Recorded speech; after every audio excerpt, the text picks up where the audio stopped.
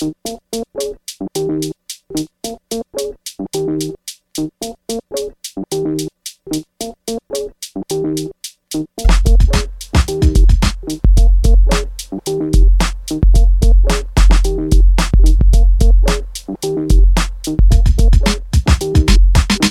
and welcome to the Nomcast, the Netflix original movie podcast. I am your host, Andrew Morgan. You can follow the show at NomcastPod on Twitter and Instagram, and you can check us out on the web at nomcastpod.com. All right, thanks for joining us. It's December, so I feel a little less weird about saying Merry Netflixmas once again to all who celebrate. A couple weeks ago, we did part 1 of our 2020 Netflix Christmas movie coverage. So if you haven't listened to that one and you're getting caught up on the Netflix slate for the season, go check that one out. But today, we will be doing part 2 of our Netflixmas coverage with our review of 3 big titles featuring the likes of Kurt Russell playing Santa for the second time, the legendary Dolly Parton, and a little alien named X saving Christmas for everyone. And of course, we brought back 2/3 of our Christmas crew to help me break these films down. Comedian Mega Harrison and comic book writer Travis Holyfield is here with Kid Christmas Chad Davis out on assignment. But he was dearly missed, and we wish him a very Merry Christmas. And good luck with his new Christmas all year round podcast that will be coming out in 2021 with co-host Mega Harrison, who is on today. So keep an eye out for that. I'm in talks to be on the first episode, so I'm sure I'll be plugging that one extensively in the coming weeks. But for now, you will stay right here and stay tuned for a wonderful Netflixmas time with Travis and Mega. But first, a word from our friends at Forgotten Entertainment. Have those Marvel blues while Black Widow's theatrical release date is consistently delayed? Well, turn that frown upside down, because yet another MCU podcast is here to guide you through the MCU one movie at a time. That's right, Mike. Each episode we break down one movie from the MCU and talk about its connections with the source material, comic books. Which means I get to learn so many fascinating things, like about Alpha Flight, The Canadian Avengers. Who Knew, and Moon Knight. A multiple personality superhero. Seriously? And then there's Man-Thing. Yeah, not really sure how to explain that one. Pretty sure no one can. Yet another MCU podcast, part of the Forgotten Entertainment family. Hi, I'm Mike. And I'm Dave. And join us every Thursday for a new episode of Two Player Bros, a podcast about two guys who play way too many video games. Join me and Dave as we talk about the latest in Xbox, PlayStation, PC, and VR news, previews, and reviews. We have it all, and we play it all. And join us every other week for Post Game, where we play through and dive deep into our favorite modern classics and new releases. That's Two Player Bros, available every Thursday wherever you get your podcast, part of the Forgotten Entertainment family. All right, welcome back. Can't wait for you all to hear part 2 of Netflixmas 2020, but I just wanted to let you know how you can check out more from our amazing guests that we have on today. Travis Holyfield is a comic book writer who has written a couple of excellent series, Street Clothes and Doberman, both of which can be found on Comixology, so be sure to check those out. And for more information on Travis and the rest of his work, go to travismholyfield.com.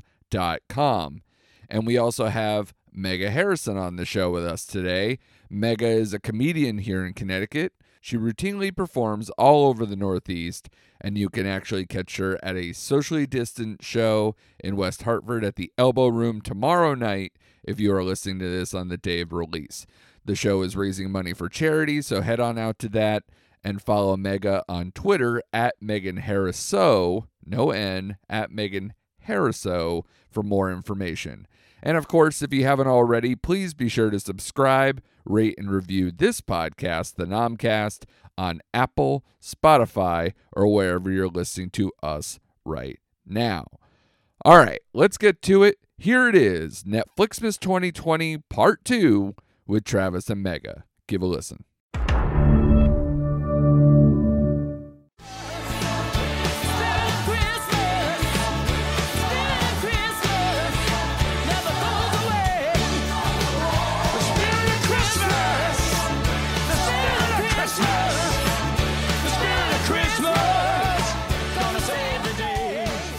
right. It is a merry Netflixmas again, coming back after a couple weeks ago, bringing it in, doing part one with Jingle Jangle and Operation Christmas Drop.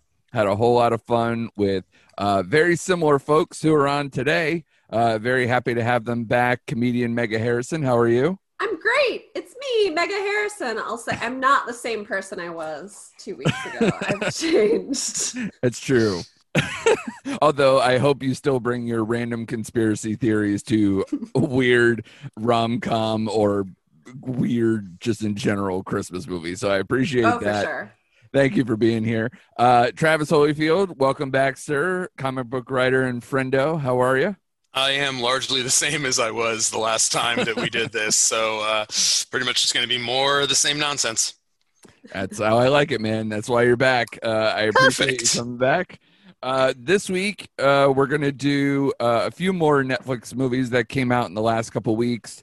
Some of the heavy hitters from when we did our preview episode, because we have Dolly Parton in here. We have Christmas Chronicles, which is the #1 movie on Netflix as we are recording right now.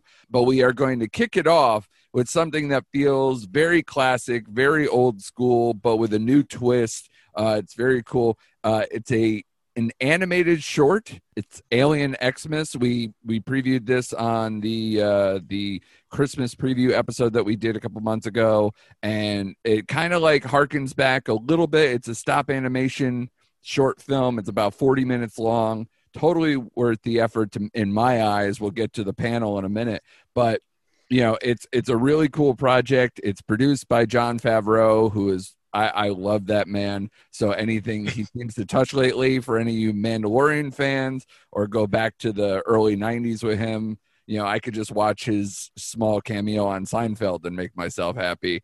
He makes an amazing clown. But, you know, he's the producer on this one, working with the Chido. I don't honestly know how to pronounce their last name, the Chido brothers. It's directed by Stephen Chido. The brother Charles is kind of usually the illustrator of their books, or any of the kind of artistic side. He's usually the head of those. So it's kind of like a group family project here that we're seeing. And they are weird fucking dudes, man. They are awesome. Like, this is a weird project. It's based on the children's book that Steven, the director, wrote alongside Jim Strain, who wrote both Jumanji movies. It's an interesting pair to write a children's book. But originally this was supposed to be a feature film. They couldn't get the funding for it. So they were like, hey, we have all this art. Let's just make a book. They make a children's book. It sells really well. It becomes this big phenomenon. And now Netflix is in their camp and wants to make it with Jon Favreau. So it's a pretty cool story. But like I said, Stephen Chido, my God. I don't know if you guys remember, or Mega, do you remember from our preview thing what this guy did? He's insane. Like, he was the director of Killer Clowns from Outer Space. Oh, holy shit. That makes a lot of sense then, man. That pedigree really makes a lot of sense based on what that movie ends up looking like and being. Well, here's a couple more for you. He's also the designer of the Critters from the Critters horror movie franchise. He designed those as well. Plus, he was the principal puppeteer on Team America World Police. Oh, Jesus. So this guy is all over the map. I love this man. That is such a cool, like, you know, I don't even know how to describe that career. I mean, it's outlandish, but amazing. Yeah. You know, I got to tell you, though, like, in a way that kind of bums me out, because, like, I will start off we'll do a compliment sandwich. How's that sound? Yeah, sure. We're going to do a compliment sandwich. I really enjoyed this movie. I thought it was a lot of fun. The 42-minute or whatever it is runtime, super doable, super manageable. Yeah. Mega's point from the last time we went around about the kind of manufactured nostalgia that these things truck in, this one really landed right on me, because it's, you know, animated to look like the old Rankin and Bass kind of stop motion nonsense, and that's my childhood right there. So I was all in for sure. But at the points where it gets weird, and it does get fucking weird. Oh yeah, it gets delightfully weird. But now hearing this pedigree, Killer Clowns, Team America, that it should have gotten so much fucking weirder. Like, no, seriously, like with that, I feel like they really left a lot sitting on the table then, if that's kind of where this is coming from. Well, I think that's the Favreau influence, because from what I understand, there were a few notes that he kind of gave them to try to get this to Netflix, or at least get sold. Let's put it that way. Yeah. Okay. So it's less them kind of tapping back and more cooler heads being like, hey, maybe not. Yeah, because like the book, for instance, has X and the other robot Samtu. I guess they both talk in the book, and this one they don't. And when they talk in the book, they're kind of like a bickering married couple, Laurel and Hardy, possibly, R2 and 3PO kind of a relationship. So for them to decide to kind of go silent here makes it definitely less chaotic and more streamlined to the A story, which that was his other note, was like, forget the B and C plot lines. Let's just go straight for, here's the problem, let's get out of it and end the movie. So yeah, and God bless for that, because this is not anything that would have, I think, really benefited from a lot more plot. No, and because I think the only kind of B plot in here is the sleigh being created by the father of that child, Holly, I believe her name is, which I think he's voiced by Jon Favreau. And oh shit, I didn't even look at the voice talents for this one. Honestly, weirdly I probably enough, should have. Unless you actually did it on Netflix, like the listings are very unconfirmed. It's a weird. I like even looking up. I'm like, why is this unconfirmed? It's on TV now. Like, what are you doing? But I definitely picked up Favreau's voice in that. But I will say that makes a lot of sense. But I will say, yeah, it probably could have gotten a lot weirder with these guys. I want to read the book now. I know Chad from our preview said he had read it and highly recommended it. So, I will try to seek that out. It's also weird in my house because I am the Christmas person. My wife and kids are Jewish, so it's always weird like that. I would be like hiding out in my office or something, just reading a children's book. That'd be odd. But, maybe I can pop down to the library and read for some children or something to make it less. Sorry, it's just your life. Your life literally sounds like a Fox News warning, the Jews will make you practice Christmas hidden in a small tiny room in your house.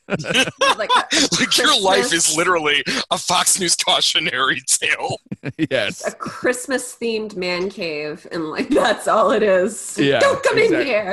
I just decorate my desk. Yeah, that's basically how I'm celebrating Jesus. That's my life. Sorry, guys. No. Actually, based on this, I think we need to just pump the brakes on the rest of the podcast and just kind of get into this. Are you all right? Do you feel safe at home? It works out for me, man. I get both sides. It's perfect. I get the blowouts. It's not. There's one thing in this current U.S. society. I mean, obviously pre-pandemic, more intensely. We have Christmas. There is no war. It's everywhere. We're talking about Christmas movies in freaking November. We're okay. We have enough. Because we're on the fucking front lines of that shit, man. That's right. But yeah, you must feel so subjugated, much like X. Yes. Thank you for ringing us back in there, Mega. Yeah. Mega, do you just want to take over the podcast? Because I think it's probably for the best. No.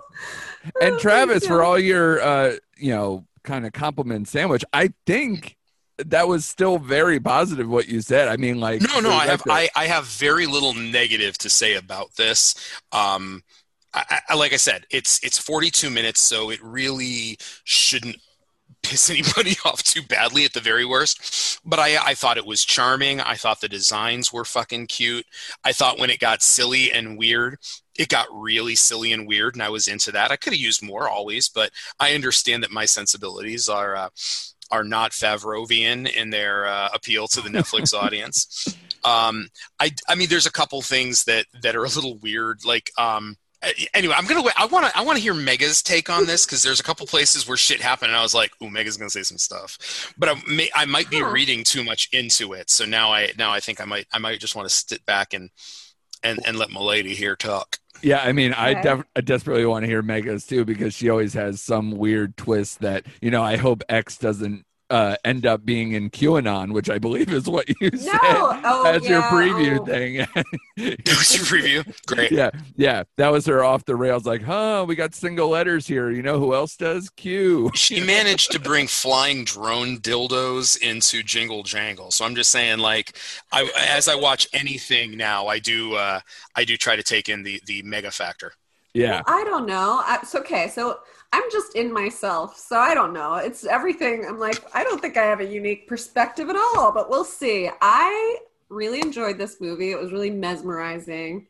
I liked it aesthetically, and then like the length was perfect, and even my cat liked it because it had like good shapes and movement. So I'd say put your cat in front of this. Just like have a fun 42 minutes. Unless your cat has strobe epilepsy, because your cat will fucking stroke out hard during the third act. Totally.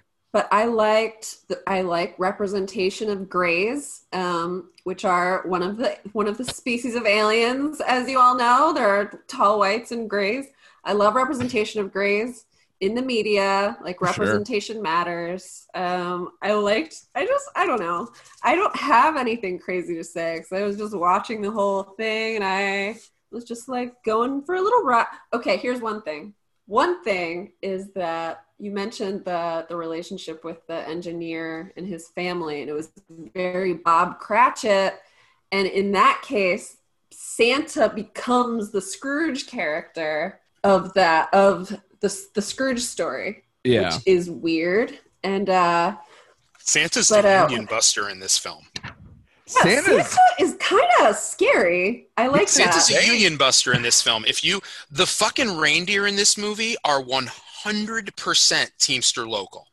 There is not a doubt in my brain. And I swear, if you ask any one of those reindeer, they will be able to tell you where to get the best bagels in Christmastown, because those reindeer, I'm saying they walked a certain stereotype, all right? Oh, I like the reindeer a lot. I love the reindeer a lot, but I just think it's funny that, like, there's a weird undercurrent here about, like, hey, if we don't get our Christmas rocket going, Christmas is ruined. And all the reindeer are like, fuck you! Yeah, I like when they're like, there. Like the reindeer standing right there, dude, when you're like, what happens if the rocket doesn't work? Oh, Christmas is ruined. Yeah. I guess another just giant FU to the reindeer. Yeah. Really right? And true.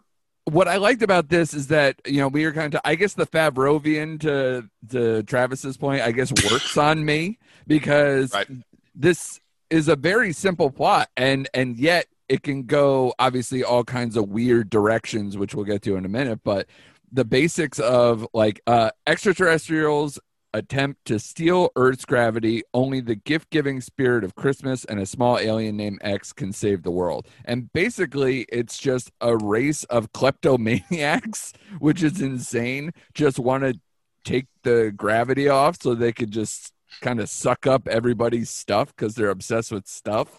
That's kind of perfect for a Christmas movie. I mean, although it's basically just repackaging The Grinch That Stole Christmas. Yeah, totally. I mean, it works in a way, and you know, obviously the whole race, the Z Overlord. I really liked that connection, that character that they created with that, and kind of saying how being duplicitous and being evil is like made him like this shining star that he wanted to be, and then it's not what he wants anymore. I like that kind of feeling. It's basically getting a promotion in the Trump administration. Oh, shit. Hopefully coming to an end soon. Sorry to put my politics out there. Whatever. I don't fucking care. I don't fucking care. Come for me, motherfuckers. But I felt like this was definitely another success for Netflix, especially with their animation stuff. They're doing great jobs, especially now at Christmas time.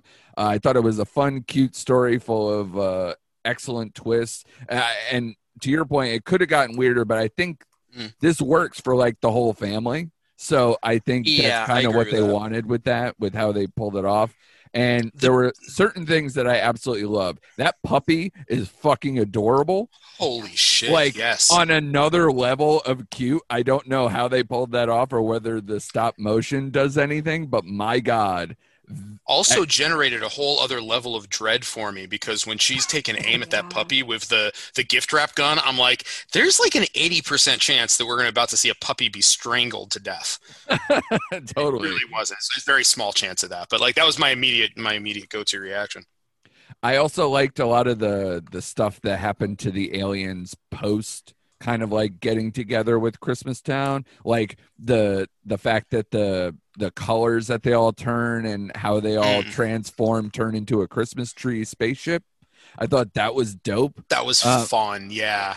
And just even the carry-ons through, like them delivering the packages and kind of all going out, and you're seeing all the cities across the world in that stop motion animation stuff, I thought was really well done. So I think the biggest complaint that I can level against it, and having not read the book, I have no idea if this is the Favreau of it all, or if this is Netflix, or if this is something else. I think it did itself a little bit of a disservice by being slightly too derivative in a number of places. There were a number of places where they were very clearly doing big knowing nods to like Grinch, Grinch, for example, like the when she gives him the puppy, that whole thing is a fucking Cindy Lou Who, like it's pretty much direct.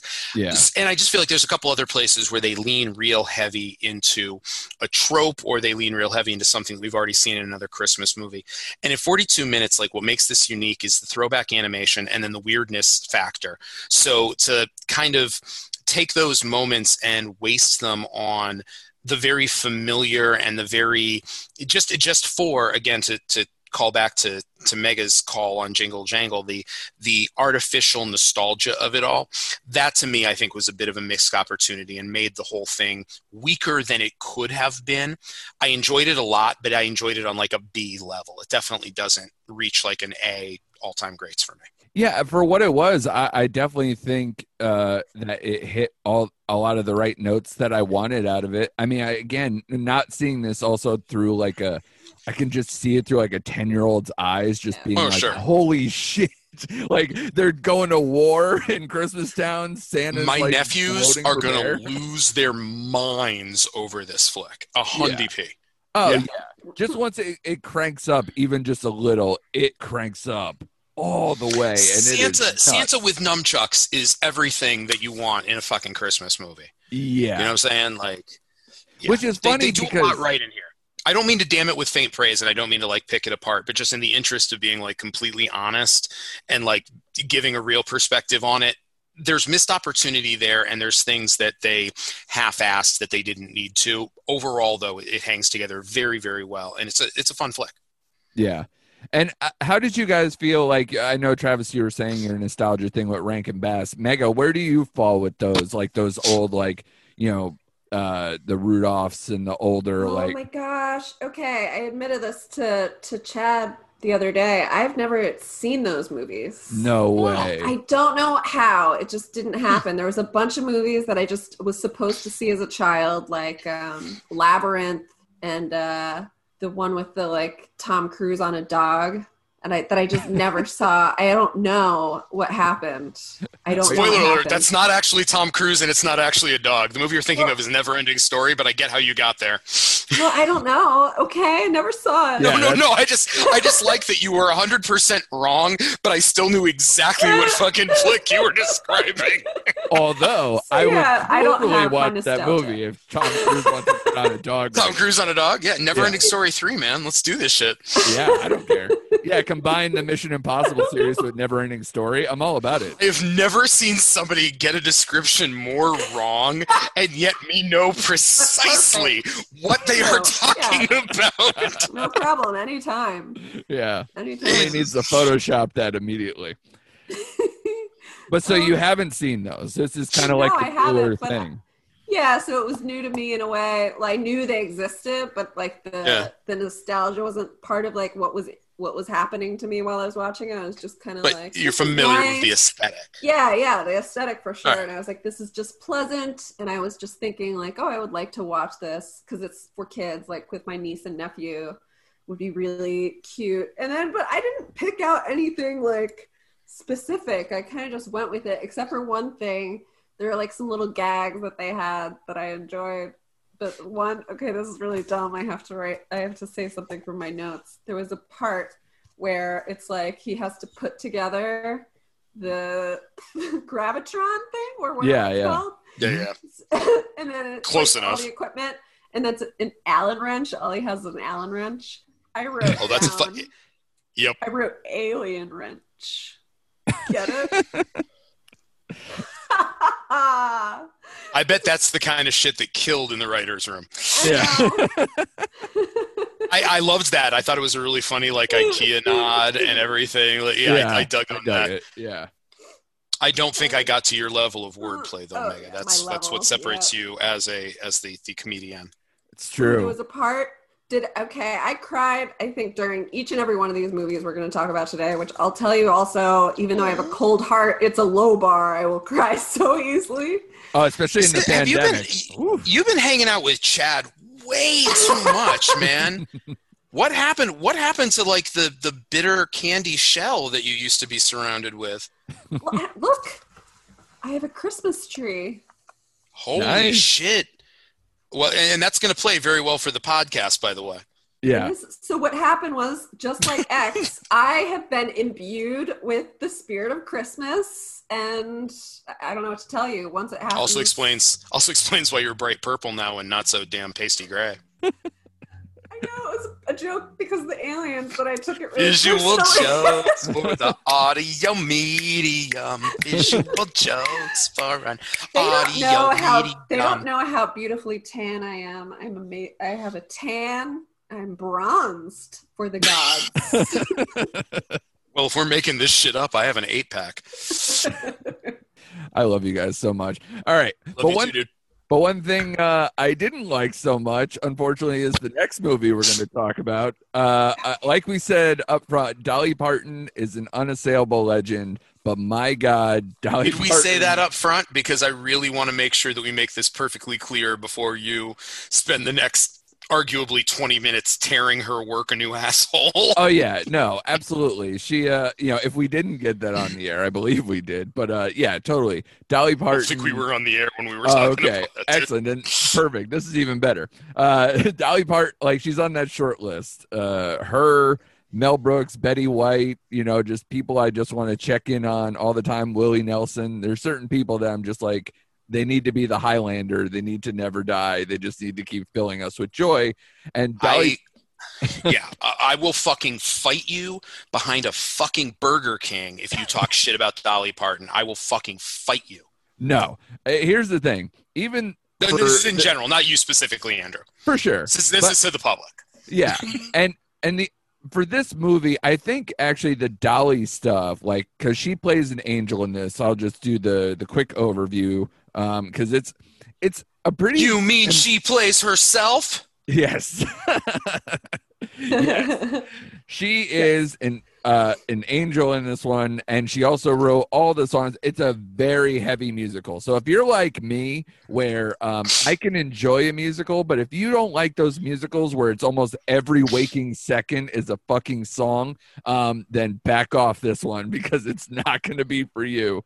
But the plot line is pretty basic, especially for like a Christmas plot stuff we were just talking about. You talked about the Scrooge Cratchit thing. It's, a mild case of that too, because it's someone who's, trying to, it's a wealthy person, Regina Fuller, who is returning to her hometown to evict the residents and sell the land to a mall developer. And this town is basically like the weirdest concoction. Mega, I don't know how you felt about the creation of this town, but it's basically like its own little kind of Christmas village type place. But it's odd because I wrote this down. I definitely want to address this up top before we get to the actual movie because I want to know that I'm not insane. So basically, I don't know that we're going to be able to clear that up, Andrew. So that's a lot to ask. Christine Baranski's character, her father owned the town. And he basically thought he was being this super nice guy because he would keep the rents low to keep the spirits high. That was like their little thing. How about let people own their shit? Like you just own a town. Who the fuck owns a town? And then you rent it out to them. Like they have the privilege of living there. Like this weird. I don't understand this dynamic. And then he watches over it every night. Yeah, he has this like house high. on the hill. Yeah, like what the fuck? I didn't understand that at all. Like they try to make this almost like a. I actually wrote, and I hope Travis will appreciate this. The first thing I wrote, especially there's like a huge 10-minute opening number that seems to never end. And the first thing that I wrote down was this movie is so sugary sweet, it makes It's a Wonderful Life look like a snuff film. Like I wrote that in the first few minutes of this movie. First of all, I think that discounts how incredibly fucking dark It's a Wonderful Life actually is. True. You need to, that movie is fucking dark as I watch fuck. it every year, but it's you don't have to do much to be more sugary sweet than that. But yeah, I mean, it's what the fuck though, man. It's Dolly Parton. Like, I do think that there's a certain baseline expectation that people need to go into things with, and if you fucking load up for a Dolly Parton Christmas special, you're gonna get a lot of music and you're gonna get a lot of sweetness. You're probably not gonna get a lot of like nuance or genuine peril. I'm gonna go. Yeah, with. and this is not her first Christmas movie. This is just her first Netflix thing as far as Christmas goes. I mean, but I believe Mega, you said you watched the Dolly Parton like Heartstrings and some of the other things. I watched some of the right? Heartstrings. No, and this is the thing with Dolly Parton when you're going from, and this is why I always look at those 3 little words that come with any Netflix fare. And for this one, the words were inspiring, heartfelt, and campy. They're always campy.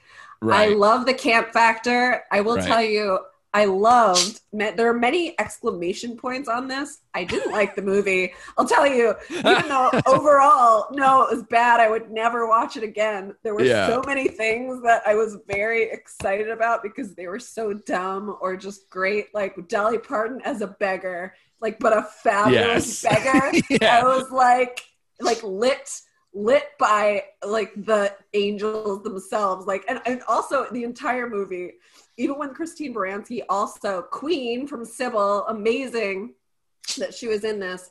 But they're maybe, I don't know, in the same age range. I'm not sure. But Dolly would be lit like so much light. Like, I don't know where they got it. And her skin would be poreless. And then she'd be doing Christine this disservice of just like darkness. We can see every mole. Yeah. There was a scene in the very beginning, like right after Christine Baranski, I don't know the character names ever, when she handed all the pink slips. Yeah. Regina, of course, that's a perfect name. I do remember that. Totally. Because of a gag from later. So like when she handed out everything, then she's like, but you're going to cut my hair tomorrow, right? To this woman she just kicked out. Yeah, she's evicting everybody, and it's like, so you're still going to cut my hair, right? Yeah. In this hair cutting scene, I wrote down like she should not let this woman cut her hair. This woman is she's gonna mess it up on purpose. Like, it's so obvious. She's chopping aggressively just at her hair, and but then her hair somehow just turns out fine. But everything turns out fine, which is exactly how badly do you need a haircut? How badly do you need a haircut? Wait to go back into the town you came from. You're literally evicting people that day. I know. She's nutty. It is weird. And you don't really, okay, we'll get into the backstory of what made her so evil in the first place. Yo, this gets dark so fast in this movie. That is so Dolly, though. That is Dolly. That's Heartstrings. It'll be like, giggly, weird, where campy, and the acting is bad. I have a mess. And it's like, what?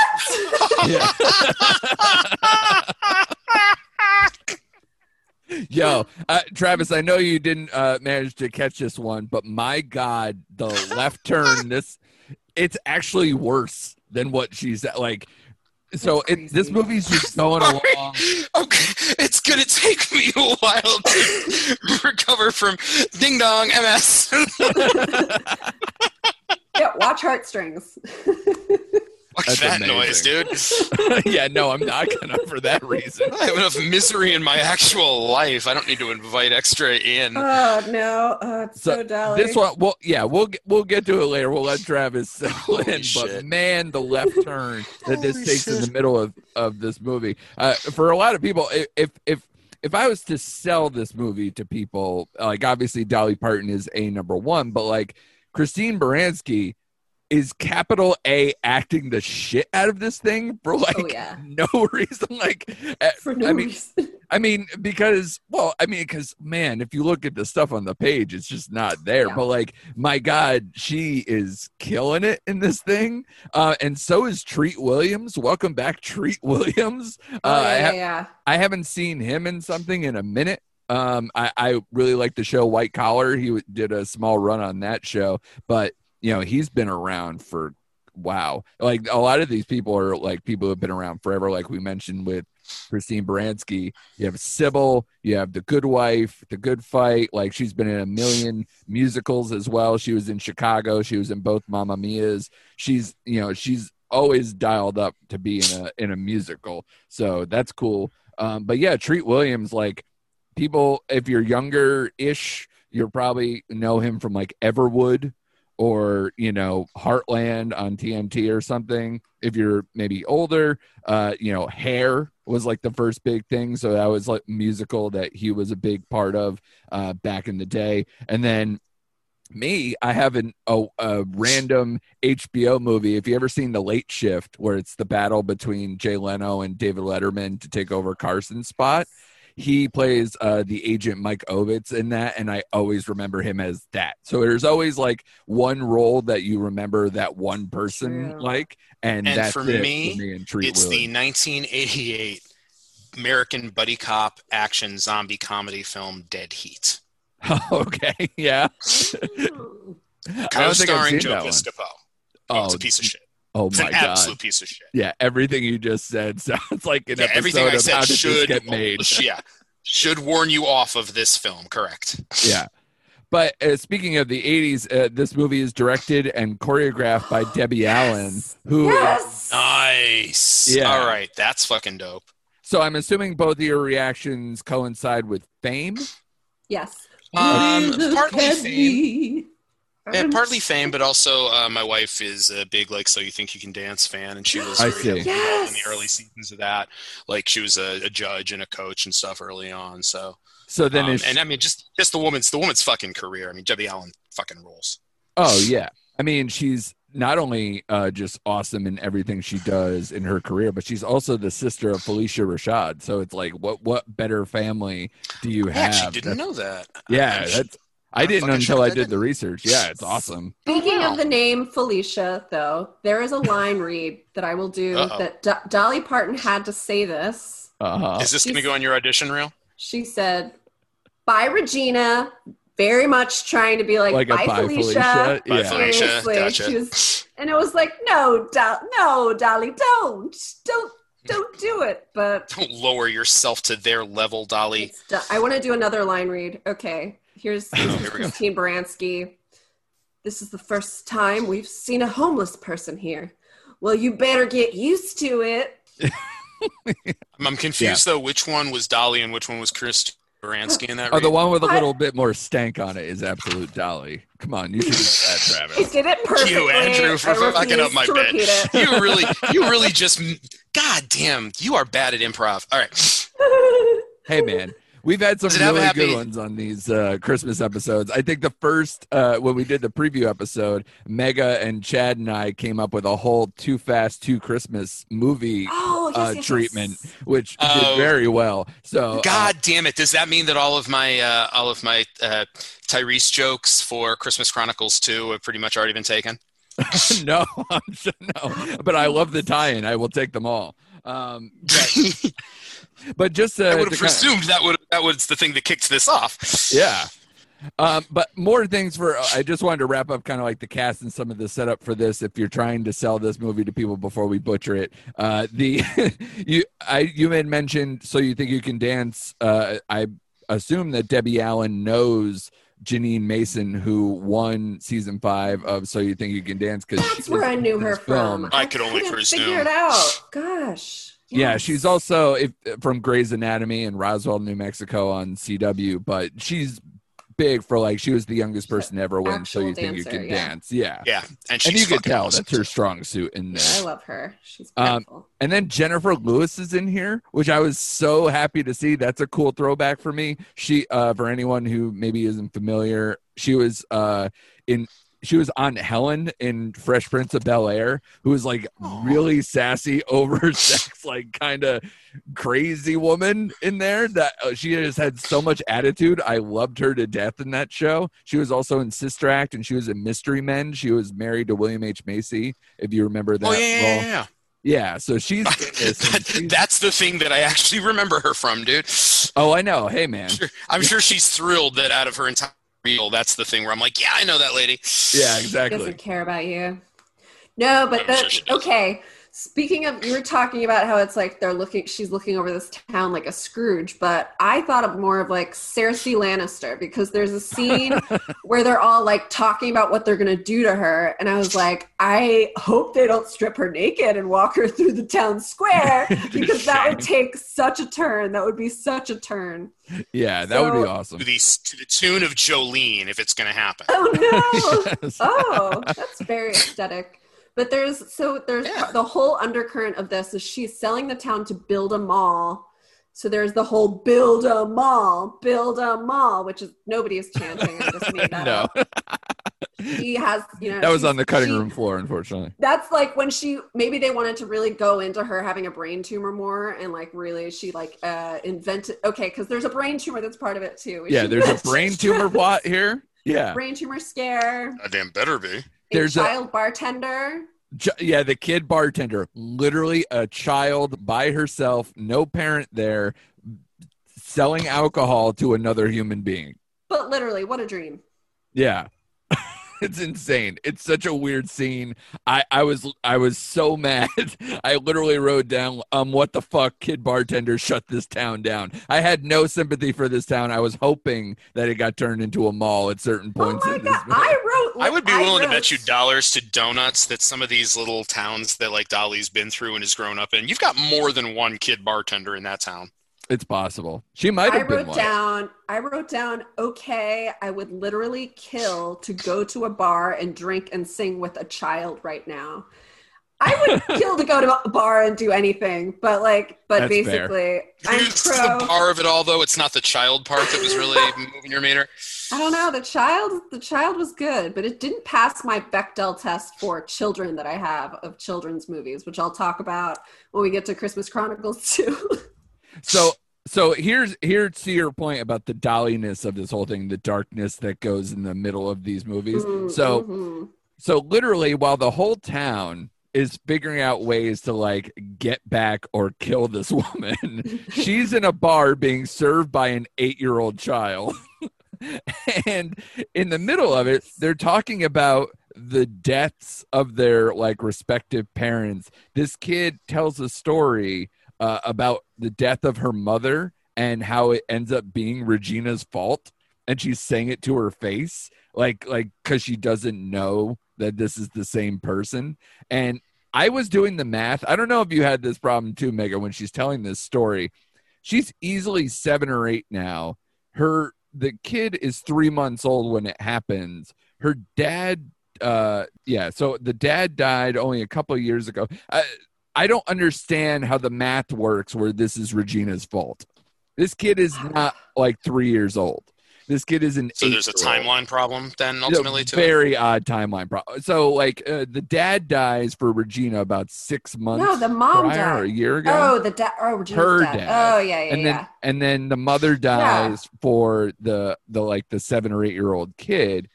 And it's like, so how long ago? Like, why is this Regina's fault? I had a lot of problems with the timeline stuff. It was going very awry. So even just the fact that it's a child bartender, the whole sad sap stuff in the middle of it just didn't work for me as well. But yeah, so you go from dead dad on her side, dead mom on her side, then this child bartender who's already got a missing parent, gets into a car accident, right? That she ends up going to the hospital and needs brain surgery. And this is meanwhile. I blacked out during this part. I was going to say, Jesus, man, there's a lot going on in this flick. Hold on. So Violet is the little girl's name. She has a traumatic brain injury and surgery. And meanwhile, Christine Baranski is also fighting the news of a possible brain tumor, while she's also finding out that when she was a child, as a teen, she had to give up her child for adoption and didn't know where this child went, didn't have any clue however it went after she delivered this child. And it's this gut-wrenching scene of her dad taking her baby away and just giving it away. And there's part of me that just has this image of Dolly in the writer's room going, nope, y'all, nobody's miserable enough yet. Keep going. Nope, keep going. Got to make him really sad before we make him happy at the end. Yeah. Oh, my God. But it's also a Dolly thing that we forgive everyone. So the father is still not a devil. He did what he had to do, and it was a decision that was hard to make. And it's always with Dolly. It's always so intense. Yeah. Child bartender. But you're saying, okay, if the timeline is off and it was only a couple of years or months or something, maybe Dolly originally was like a 3-year-old bartender, and they were like, nope, bartender has to be at least 8 years old. Yeah, it has to be the height of the bar. That's really the only thing that had to clear to make this work out. I don't know, like there's so much of that stuff that just kills me. The fact that at the end when she gets the doctor that she needs and has the brain surgery, this is one of those things, Travis, where like everything happens in like one day. And of course, and somehow this child gets into a car accident, has emergency brain surgery, gets out of the hospital, goes down to the square in the middle of town by the end of the movie to celebrate and sing songs with everybody because Regina is back to being a human being and not kicking everyone out. Sounds legit. It's wild. It's so wild this time. And then meanwhile, in between all this is just song after song after song after song after song. So if you can't handle that shit, do not dial up this movie. It is an experience. I was just floored every 5 minutes in this movie, just going, what the hell is happening? I have a feeling that if you are like, I think that there's a certain target audience for this from what you're describing that is just going to lose their fucking shit. For me, this sounds worse than like heavy duty dental work. Yeah, I can't handle it. Mega, you seem to at least have like suffered through a lot of joy. Yeah. I wrote every man in this town is gay. For sure. Which is fine. It's fine. But and also I wrote a lot of positive things. I love a dance. I love good dancing around. Tons of dancing around. I love a good gazebo. This great gazebo in this town. Yeah, in the center. It was very like Heart of Dixie vibes to me, like the corny cheesiness of the show Heart of Dixie. If you just imagine all the charm of that town. Love it. Love it.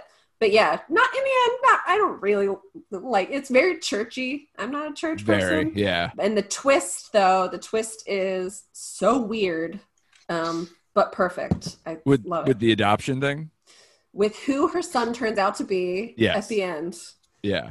So I thought bizarre. It was quite obvious once that plot was going through, but it is still an odd twist. It's odd. Yeah, it's weird. Also, I desperately want to know your opinion on this, Mega, because we talked about Jingle Jangle, and you referred to the postwoman in there as thirsty, and was like really thinking like she was way over the top and just like trying to fuck Mr. Jangle all the time. That was a thing that actually happened. Like that wasn't Mega's perspective. No, that was literally what we saw on the screen. Well, thank you. I'll try to one up this. I put this in my notes. I was very crazed by it myself for how much I love Treat Williams in this movie. Oh my God. when he finds out the true story of Regina's backstory with the adoption thing and her timeline and all that stuff and where this is going, he doesn't wait one fucking second. Regina ends her speech to the town. She gets her newly found son's wife in her ear, says maybe she could be a grandmother one day. And Treat Williams, who up to this point has not been side by side with Regina. They've been kind of, upset with each other because of the evictions and everything else. They used to date, Travis, just for your knowledge. He ain't coming out of completely left gear. He rolls up and he chimes in and says, and I'll be a grandfather. They're not together yet again. No way. Like, this woman just got a new son, just got a new daughter-in-law, whatever, brings up being a grandmother, and this dude just sidles up and he's like, and I'll be the grandfather. I'm like, you need to calm the fuck down, Treat Williams. Calm down. And then like a few minutes later, he then introduced, he's like, you owe me a dance right in the middle of her like bonding with her newly found out adopted son, the son that she gave up for adopting. The confidence of a mediocre white man, my friend. That is what we are seeing on display there. 100%. Oh, I love Treat Williams, but man, I want to know your opinion on this, Mega. It didn't even faze me, but like it phases me that she says, I'll be a grandmother. Maybe I'll be a grandmother. Like, that couple has been having fertility problems through the entire movie. Yeah. And so it's I'm surprised that somebody doesn't just cry and like run away. Like, that's a little fucked up as an end move there. So Mega, you did mention you hit the waterworks though. In what part in this movie? Because this is all over the map. Where did I cry? I usually write it down. I can't find it. Maybe I didn't cry. I probably definitely cried with the kid in the hospital? Little girl with cancer. Yeah, because there was a song, and I just wrote OMG the song, but I have no idea what it was. Right. I watched this days ago. I don't know. Her dad is like the dad of little Violet, who has the brain surgery. He's on fire in this movie. Like, he is the best singer of everybody. That's what it was. Oh my God, his voice was so good. And he has this forehead vein that goes all the way back into the middle of his head. He is like so intense. It's insane. And he sings at such a high register. He was intense. And was so good. For a movie that's full of intensity and tons of dancing, weirdly enough, it is probably the most intense stuff in the whole movie. He's like on another level. I don't know. I think I definitely cried during his singing, for sure. Ugh, the runs. Oh. So you seem to be mildly more forgiving. Would you say to a person who is a Dolly fan that they should at least give this one a try? Should. Yes. Dolly is amazing in this. Dolly as an angel is perfect. She dresses her angel outfits that she floats around on a cloud. It looks great. That's so fair. Beautiful. There's a shirt she wears. It's like a country western shirt that would have fringe, but instead it has feathers because she's an angel. It's perfect. She looks amazing. Yeah, you should watch it. She looks amazing. Even as a homeless person, gotta watch it. Yeah. And like I said, you also get really good Christine Baranski and Treat Williams, and Janine Mason is super hot. She is great and can dance the hell out of things. So there are some mild positives, but it's a very messy, over the top movie. So enjoy it. If any of that stuff, if you're like, I just need to witness this like a car accident, or you're just so into Dolly Parton, you're going to watch it anyway. So what do you care what I say? But yeah, that one's a weird one for this time of year. Got real hostile with your audience there for a minute, Andrew. Like, well, fuck you people. What do you want from me anyway? God damn it. I feel that way every week. Jesus, man, calm down. These people are tuning in to hear your opinion. Oh, they're here on for your you side, dude. I only bring the best. They know that. So we're gonna do the Christmas Chronicles. Speaking of the best. Yeah. Well, speaking of the best. We'll see. We'll see what everybody thinks. Like I said, it is currently the king on Netflix right now. It is number one as far as the movies go in their top 10. It is, and rightly fucking so, in my humble opinion. I mean, and this is spoken, Travis. Neither of you have actually watched the first one, so it's a very interesting perspective difference that we're all going to have in terms of that, because Chad and I did our second episode ever for the Nomcast on the Christmas Chronicles, the first movie, and apparently people are very interested not only in this movie but the first movie, because the first movie is also in the top 10 right now, and it's currently blowing up on my Nomcast feed. A lot of people are going back and seeking that episode out. So people are really good for this year. I got to be honest. One of the things I came here to ask was like, how does it compare to the first one? Because if the first one is qualitatively like this, like, I'm fucking all in, man. I had a goddamn blast with this movie. The first one is a lot more straightforward. This one, I feel like it was one of those things that plot-wise with this one, you end up kind of just waiting on Belsnickel the whole time to just kind of be like, okay, where's the plot going to go? Because nothing drives it. It's just waiting for Belsnickel to fuck something up, and then how do we fix this? So it's not really something that drives really well, in my opinion, in terms of the it's a plot. Christmas movie, so what else would drive it? You know, like you in a Christmas movie, what have you got? You've got either a dead parent or something else, or like you've got somebody trying to steal and fuck with Christmas. Right. And then the first movie, you had the whole needs to get Santa back straight to save Christmas, because his sleigh gets damaged. He has issues with time jumping and all this other stuff, some of the stuff that ends up carrying over to the second one. But the first one is just kind of like two young children who had a father who absolutely loved Christmas pass away, the previous year, I believe, in that timeline. And, they encounter Santa at kind of their lowest point, or whatever, and, have to save Christmas. This one, a little bit different, a little more like grown-up family drama, a little more hangover. Once you've done that, it's not really, what are you going to do? You're going to go back to that well again? Like that makes sense to me, that this would become a more, and now we've established kind of the fact that there is a Santa and here's some of the rules around him. Like for the second one, now we're going to, have a blast and do something a little bit more in the the year without a Christmas or things like that. Yeah, I mean, and going back to those classics. Yeah, totally. I get that. And to be honest, a lot of what they did, I thought was good or made sense in terms of setting up the Santas, like take us to the North Pole, let us like live in that world and show the actual budget of this thing, where you actually get to see all of, Santa's village, quote, Mrs. Claus village, if you watch the movie. So that whole thing, you get to let Goldie Hawn have more of a role this time. She was just a cameo in the first one. Now she's a fully fleshed out character in this one. Fucking love Goldie Hawn in this flick. Yeah. Love her. I will say, I thought Christmas Chronicles, the first one, was pretty good. It was good for what it was. It was a big splash in terms of a Christmas movie, but for an actual movie, it was okay. This one, a lot of the things that I liked about the first one stay true, because I just think Kurt Russell is insanely good as Santa Claus. Like, my God, this movie asked the question, what if Santa Claus were hot?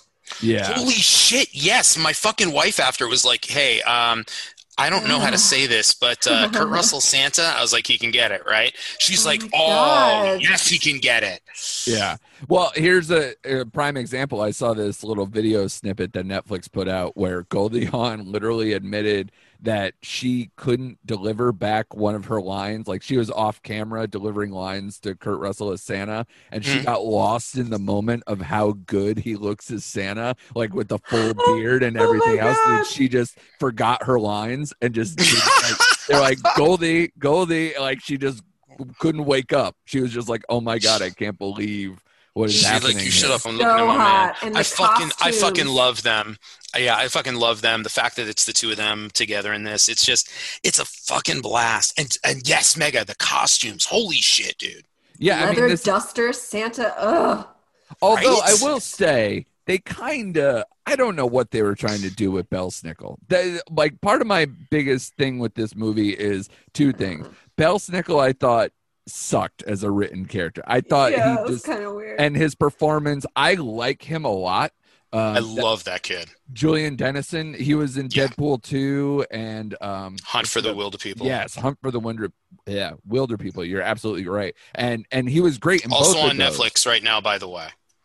Yeah, and who knows? I believe he's also he's going to be in Godzilla versus Kong that should be going to streaming soon too. So, those movies you don't show up for Julian Dennison, but like if you want to have a few decent actors in it, I'd be up for that, based on what he's done previously. But man, the dialogue they give him, like his character, he just sucked. It just sucked for me. He worked for me. Aw. And the other person He who works didn't for work me. for me is Tyrese. I'm like, this is the best Yeah. we could do. Like, I was like, what are we doing? Like, I don't know. Like, Tyrese's scenes are a lot more fun to me if I pretend that he's playing Roman from the fucking Fast and the Furious movies. So that's exactly what I did. I will say that Tyrese, I think Tyrese is a very attractive man, and all Sure. it takes is to slap a shitty mustache on a former male model, and the dude just immediately becomes a 50-year-old soccer dad. Like that mustache was doing that dude no favors. no. All of the stuff before and after the Christmas of it all, like all of the family stuff in the tropical resort, Yeah. has the same feel and aesthetic of like a goddamn Lifetime movie. And that's what I kind of felt like I was getting into, because Right. I walked into this actually expecting the absolute worst. As soon as Kurt Russell shows up, I'm like, oh my God, I am all in on this shit, because he's phenomenal. And again, hadn't seen the first one. I want to go back now because I had so much fun with this one.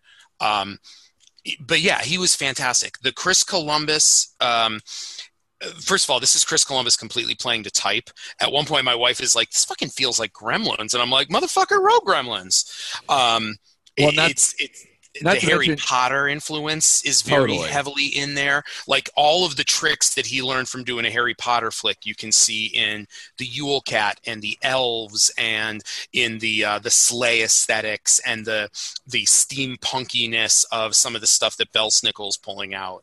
Well, he even does a nod to his own damn movie towards the end of the film when they're in the airport, and he does a ton of nods to his own flicks. Yeah, he does a complete. But you're talking Home about Alone. the Catherine O'Hara lookalike homage. Yes, absolutely. So they did that in there, and then because he was best buds with John Hughes, he does a little Ferris Bueller thing in that airport as well. Like he does a lot of these like '80s movies nods that I enjoyed those. I actually thought the airport stuff was a lot of the best stuff. I thought the spoiler alert, because I will say that this is so great that if for some reason if you're here and you haven't seen the movie, I'm sorry, but go run, don't walk, and then come back. The stuff with the young version of the dead dad and that whole connection thing, and again doing the Ferris Bueller and the breakout and kind of the discovery, I thought that was the most genuine, real good scenes in the whole movie. And I understand that I disagree with that wholeheartedly. Really?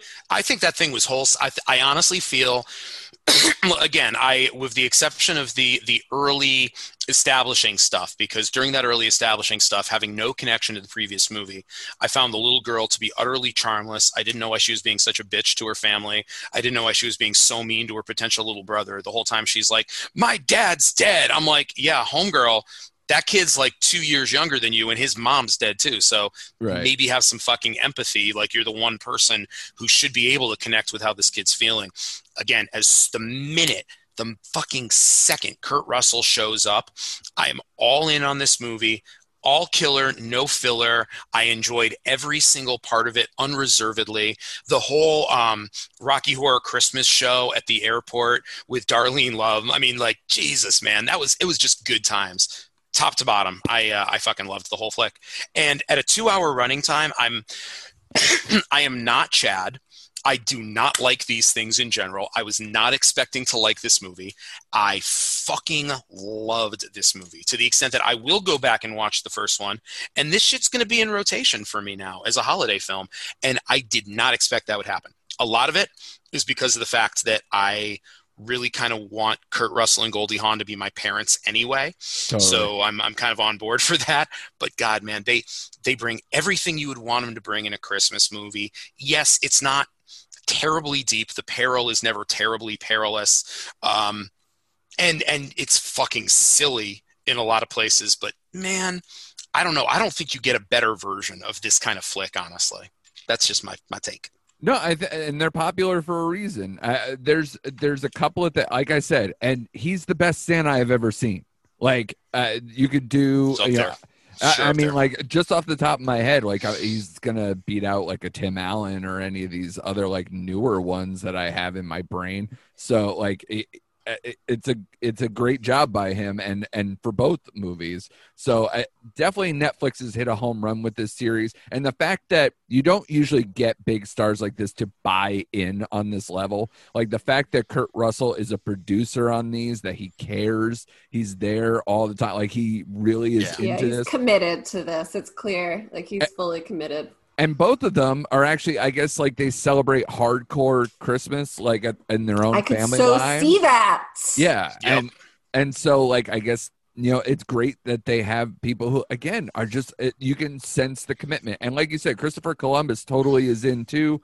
He produced the first movie, and then he steps in and he co-writes and directs this one. So, you know, I thought this was going to step up into another level. I think it did for when it really mattered. But like I said, like to me, my issues were just Belsnickel is, I think, the biggest problem for me. If they did a better job fleshing out and getting that story right, I think I would have been more into it.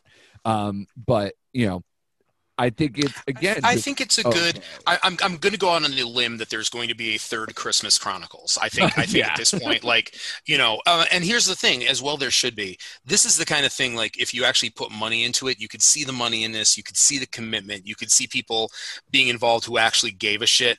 Yeah. I like Belsnickel as a villain because, to your point, there's not a lot of actual peril in the first one, again, as I'm understanding this. I think it's the kind of thing where when you introduce a villain, you can't just jump into like your Voldemort or whatever. I think what you're going to see in like the third one is maybe like the evil anti-Santa or something. I think you step it up gradually.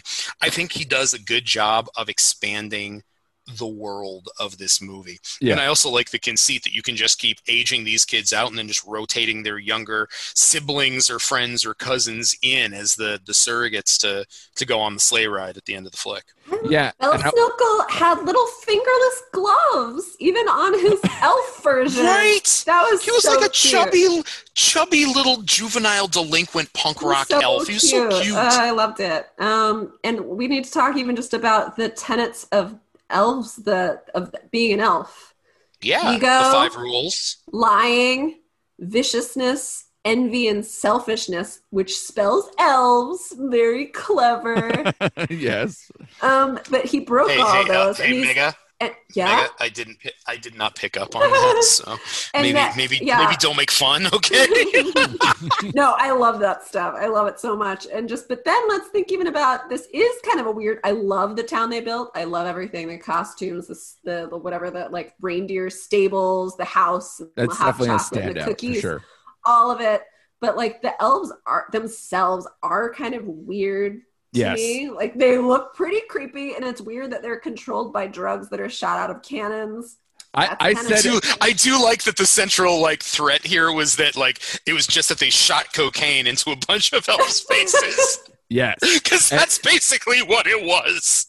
Oh, they totally went insane. They had chainsaws. They weren't murderous. Yeah, These elves. It was scary. Let's talk about. I assume though that in this world, if you chainsaw an elf in half, it just becomes 2 elves and a shitload of like gingerbread snaps or something. Like I don't know.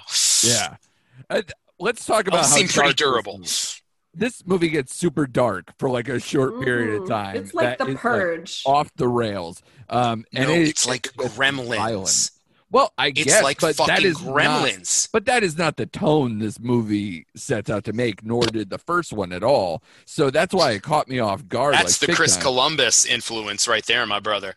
That was the part where, like, when that dude comes in and starts working on your screenplay, you're gonna get like some reindeer peril. You're gonna get like at one point I was like genuinely like, did they fucking kill a reindeer, dude? Well, yeah, so that's what I was going to mention. So Dasher gets mauled by a Yule cat that is like a giant puma or panther, some crazy cat that comes out. Elves are on drugs that makes them violent.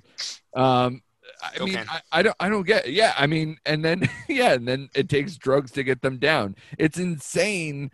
How this Judy Garland, and then that Yule cat almost kills a child. You know. Yule Cat doesn't almost kill a child. Yule Cat gets like blown up in the face and is taught not to fuck with that child. And that was a fucking hero moment for my man. It becomes Jack, by the way, War III. That kid, Jack, I am 100% on board with that kid. I had no real interest in the Witches remake, but knowing that he anchored it, I'm kind of into it now. I'm kind of interested in seeing it. I thought that kid did a great job. Yeah, Zemeckis and Chris Columbus kind of hang on the same corner. Like they both have gotten really like eccentric in their old age in terms of what they pick for projects, and a lot of them get like a lot of weird animated stuff and a lot of like tech heavy stuff, but with their classic writing and how they like to do their films. Like this movie, can we just talk about the elves real quick? Because the first, I know we just did a little bit all night. I just want like.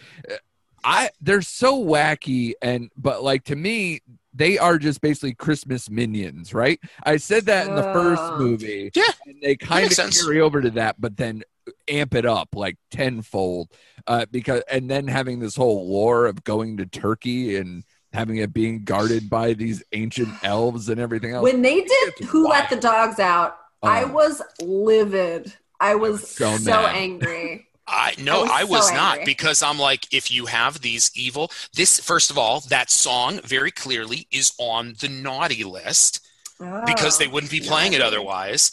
And what you've got is a bunch of little cranked out naughty elves playing the worst possible song. That was what that scene was all about. That song was about that scene being that scene was about that song being terrible. It's true. No, but another part of this, and just getting back to Kurt Russell and like playing this role and how perfect it is. I remember how hot he is, and how hot he is. And a few years ago, when Quentin Tarantino was like doing Death Proof and all that, he was saying like Kurt Russell used to play these badasses. Like, why has he been playing these cheesy characters? Because he'd been in all like horse movies and all this stuff, and so he put him in Death Proof. And Tarantino, I'm sorry, he was wrong. It's the best of both worlds. He has to be a badass. Is. Yeah, cheesy badass is Kurt Russell's perfection. Ugh. He's an amazing Santa. Tarantino is often wrong about things. I know. And who knew? so this would be one of those areas where he certainly was not right. I also want to talk more about the airport scene and the whole twist of it all. Because there's this young boy that comes into it, and the first thought for me, because I've watching these movies for years, is, ooh, a love interest for this little girl. I love little girl, because I love in those movies where there's like the hot young boy that's right. Because from when I was a child, not still, but like it's still like leftover from when I was a child, like. Whatever. Like, the Mark Paul Gosselers and like the Jonathan Brandises of the world. And it's like, I can't believe they had to cast like hot young boy, but like they still do that. It's just, I've changed, I guess. But I was so excited. Hot young love interest. And then when it turned out it was her father, first of all, there are consequences to stuff like that. Like I was afraid they're going to go back to the future and everything's going to be different. Like, she doesn't exist, or her dad's not dead, but like other things. And then like, there should be repercussions though. Like, even though they just met for a moment, she said something to him that was like, basically that he was like, you're right. And I was like, he's going to She's bad at time travel. Yeah. Right. Don't do that. Don't tell them anything. She literally It's like calls Santa him at one dad. point, she just grabbed her and been like, haven't you ever seen Back to the Future? Yeah. It's That's how we got 1990, I damn it. president. I will confess, I exactly like when they're in there and they're doing the because the other problem with this is that in framing this scene, Columbus has chosen to do a Ferris Bueller tribute. So this scene is happening in what would be a mirror to the Jennifer Grey Charlie Sheen scene in Ferris Bueller, which ends with those two characters making out hard. So when they bring us into this, I agree. My immediate thought is like, oh, Santa got her puberty for Christmas as her special present. Like that's what I thought. Like, oh, for Christmas Santa got her laid. And then you're right. It turns out to be her dad, and I'm like, okay. And you know, immediately the kid, like my wife made me stop it so that we could look up who the kid was, because she was like, I just had that moment where I saw him and I was like, that's a kid that either is somebody already or is going to do some things. Because she was like, that's a hot kid. Your wife, she has the eye for hot yes, kids. my wife was like, that kid is really hot. Totally. That's a thing that my wife totally does. No, but she was like, it's kind of like Timothy Chalamet thing. He's got and I was like, he's got a vibe. And then we looked it up. He's been in, I don't know if he was the lead, but he was in mid-90s as well. So, but, and as soon as he starts talking, he delivers a fairly treacly monologue, but he fucking lands that shit. And in the context of the movie, it works perfectly. But yeah, if you frame a scene in reference to a scene that ends up in a lip lock, it's a little awkward when you find out that one of the characters is the other one's something. Well, just something to look forward to, Trevor, because I know you said you really like the musical number. So if you go back to the first movie, Santa gets put in jail for like an I know where you're going with this. I looked this up. Yes. Yeah. So Stevie Van Zandt, he ended up in the jail cell with him and being the guitar player for the song that they play in the jail cell in the first one. And I guess that relationship was so good that he ended up writing and producing this song, The Spirit of Christmas, that they play in this movie. So like they even doubled down with that. And I thought that was a nice touch. And it's total E Street, by the way. That was the song I referred to as the Rocky Horror Christmas Show song, because it's got a real Rocky Horror vibe. But then as soon as because I looked it up and I'm like, and they were like, oh yeah, Little Steven. I'm like, Hundy P. This is a fucking E Street tune. This because at the end it was, my wife was like, it felt like a fucking church revival. I was like, that's the E Street. Yeah, right it's pretty much it. Yeah, I was partially hoping though that they would have done like a hot tub time machine and like Santa would have been like, oh, I'm from the future. I can like give them some banger from like 1994 and they won't know about it. No, it's classic, you know, old white guy thing where they just want to play the blues all the time. It happened to Bruce Willis. It happened to like all. It happened to Bruce Willis when he was in his early 20s, though. It wasn't a transitional thing for Bruce Willis. Yeah, it just like, never left. Like, how old was he when Revenge of Bruno came out? Was that like 32, 33? Oh, probably. Yeah, totally. Yeah, he lost his mind for a while, but like, yeah, there's always that like action 80s action hero turned blues singer thing is now old hat. So apparently Kurt Russell got it's a bad, which so I didn't love the song stuff in the first movie. This one I thought was done a little better because they made it this big huge thing, and I appreciated that more instead of just Santa just rocking out in a jail cell miraculously. Like that seemed stupid. This one, he has to create a distraction. He has to do this larger than life thing to get the spirits back up. So it was less hokey than the first movie does it. But I get what you're saying, but the way you're describing the first one though kind of gives me kind of those like great like Muppet movie vibes or shit where there's just like songs gonna break out because the song's gonna fucking break out. Sure. Yeah. Well, like I said, I recommend going back and watching the first one if you haven't, because you know it kind of if you already like this, it'll only enrich it more, I believe. To me, you know, especially if you're down with the elves, because I think that's a difference between how you're going to see the first movie and the second movie is just because the first movie, the elves are very sparing because they're only in Santa's village for a short amount of time. and they only are in like one room, where the workshop is or whatever, and that's how they see all the elves. This one, you're seeing a whole full scope of the world, so you're getting way, way, way more elves, like a whole town of elves. Right on. And obviously them on fucking drugs. So it's definitely, and for them to be like full on having war out there, like just shooting up and like taking down drones and doing all this thing, it is wild to watch for a period. Even Goldie Hawn as Mrs. Claus just kind of saying things to Jack like, yeah, they'll be distracted for like 30 seconds, but you better get out there and I hope you don't die, basically. Like, Another part about that too, she gave him the part about the cookies. So I missed this maybe, but like she gave him these cookies, and then he's going to like try to get this. She gives him 2 cookies. She gives him 2 cookies, and she says one of these explodes, and one of these makes you brave. So she says this is the explodey. The snowman will make you brave. And then he goes and he's like, I don't remember which one it is. Like if it's the exploding or the snowman, because he needs to be brave. And then he eats something. And then, he totally could have died. Yeah. He very easily, could have died. Because at that point in the narrative, I was like, Mrs. Claus, the snowman cookie isn't going to be full of courage. That's going to be his inner courage. She's just faking him out. So logically, the gingerbread man doesn't fucking explode. But then 5 minutes later, he fucking throws the gingerbread man and it explodes. And at that point, I was like, oh shit, that could have gone really bad. This movie could have ended with like a decapitated child, like just like a scene from The Boys, just blood spray everywhere. Real high stakes. And also, not only she didn't give him any bravery in the cookie, and she gave him a bomb cookie that he could have easily mixed up. Like that's really great. But I will admit, I cried anyway when she was like the braveness was in you all along. It'll get you every time. Sure. Like the lip gloss, like the lip gloss music video, it gets me every time. Seriously. I love that part. I genuinely love that part. Yeah, it got me. Okay, so then I guess we did save the best for last in terms of you guys, because you seem bowled over by these ones. So yeah, like I said, the first movie. Listen, compared to Operation fucking Christmas Drop, dude. Oh yeah, I honestly could have watched like 2 hours video of like Kurt Russell just, I don't know, reading the paper, taking a dump. Anything would have been better than Operation Christmas Drop.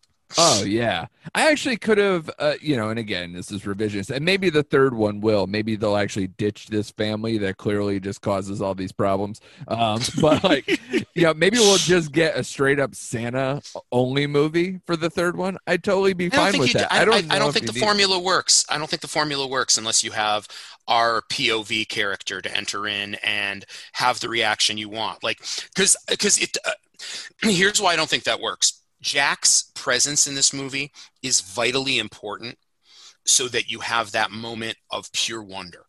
Yeah. If you just keep going back to the well with the kid, or if you don't have a kid POV, then the magic of it is just taken as assumed.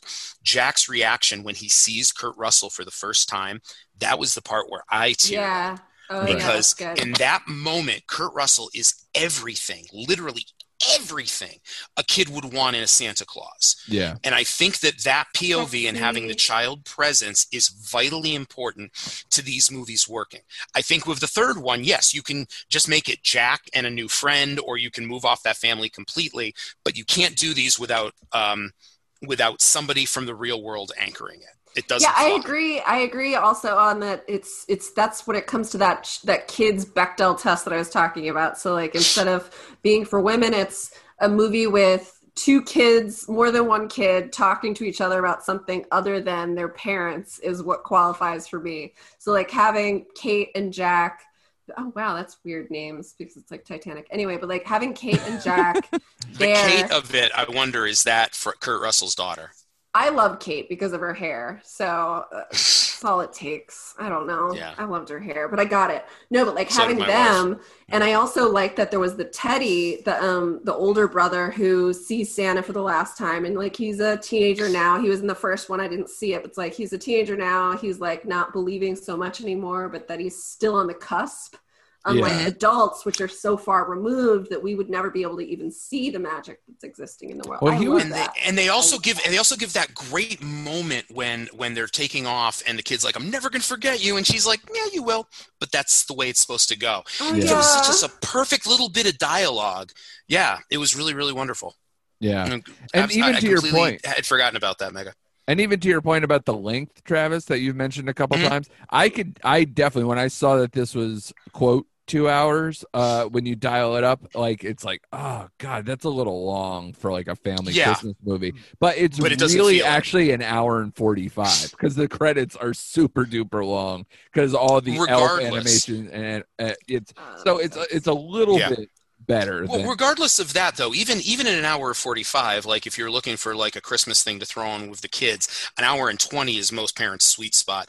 Like it's gonna feel, or it's gonna look like it's gonna be long. But the thing is, I don't feel like there's a lot of dead space in it. Like looking at it, I can't think of too much in there that I would have cut to trim it. I can't see too much in there that I'm like, I don't like it, or needed to kind of move it out. Well, the part that I didn't like was the contrivance that got the kids to be away from the parents in the beginning. That was like, oh, look, we got these tickets to Tulum, and you're going to go to the kids club, and you're going to go snorkeling. And then it was like 5 minutes later, bye, we're going to Tulum. It was like, this was all bad, but like...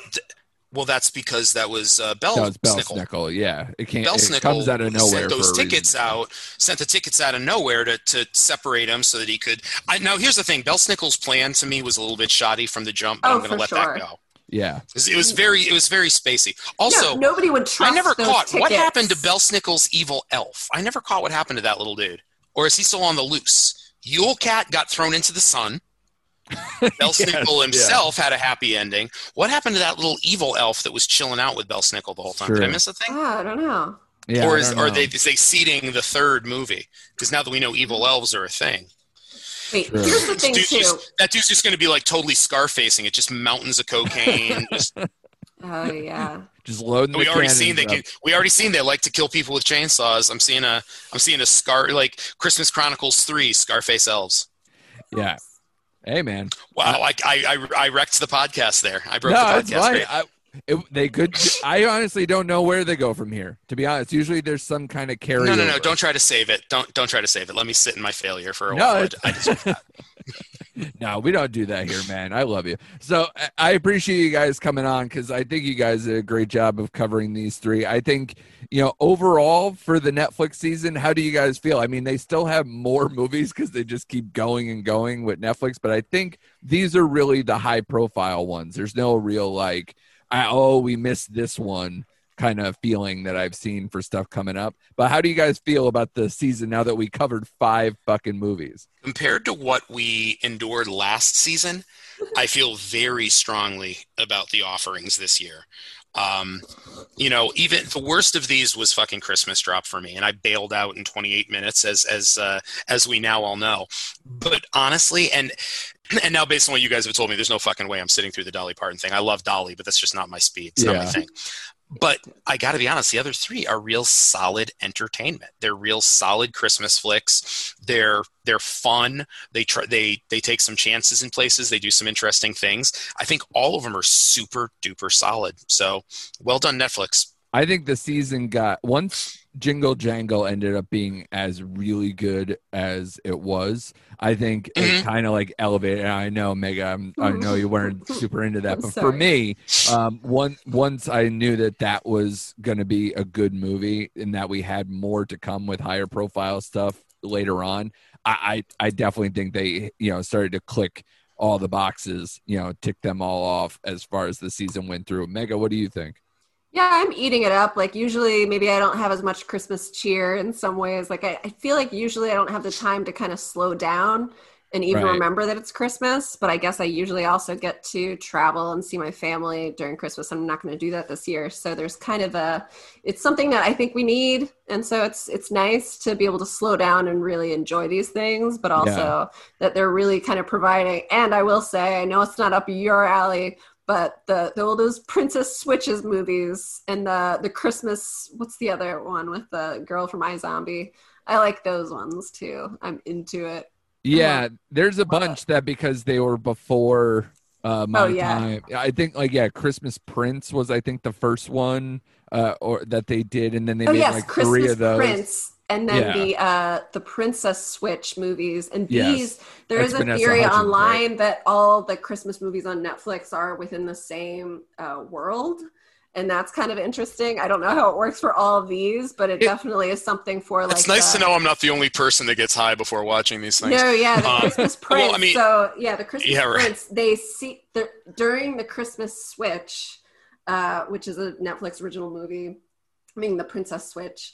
They're scanning through Netflix to figure out something to watch, and the Christmas Prince comes up. So then there's like, what? Like these things exist within the same universe. It's very and the stuff. So the I guess the country that they use for the Princess Switch is the country they mention in, or they go back in time to with Night Before Christmas, right?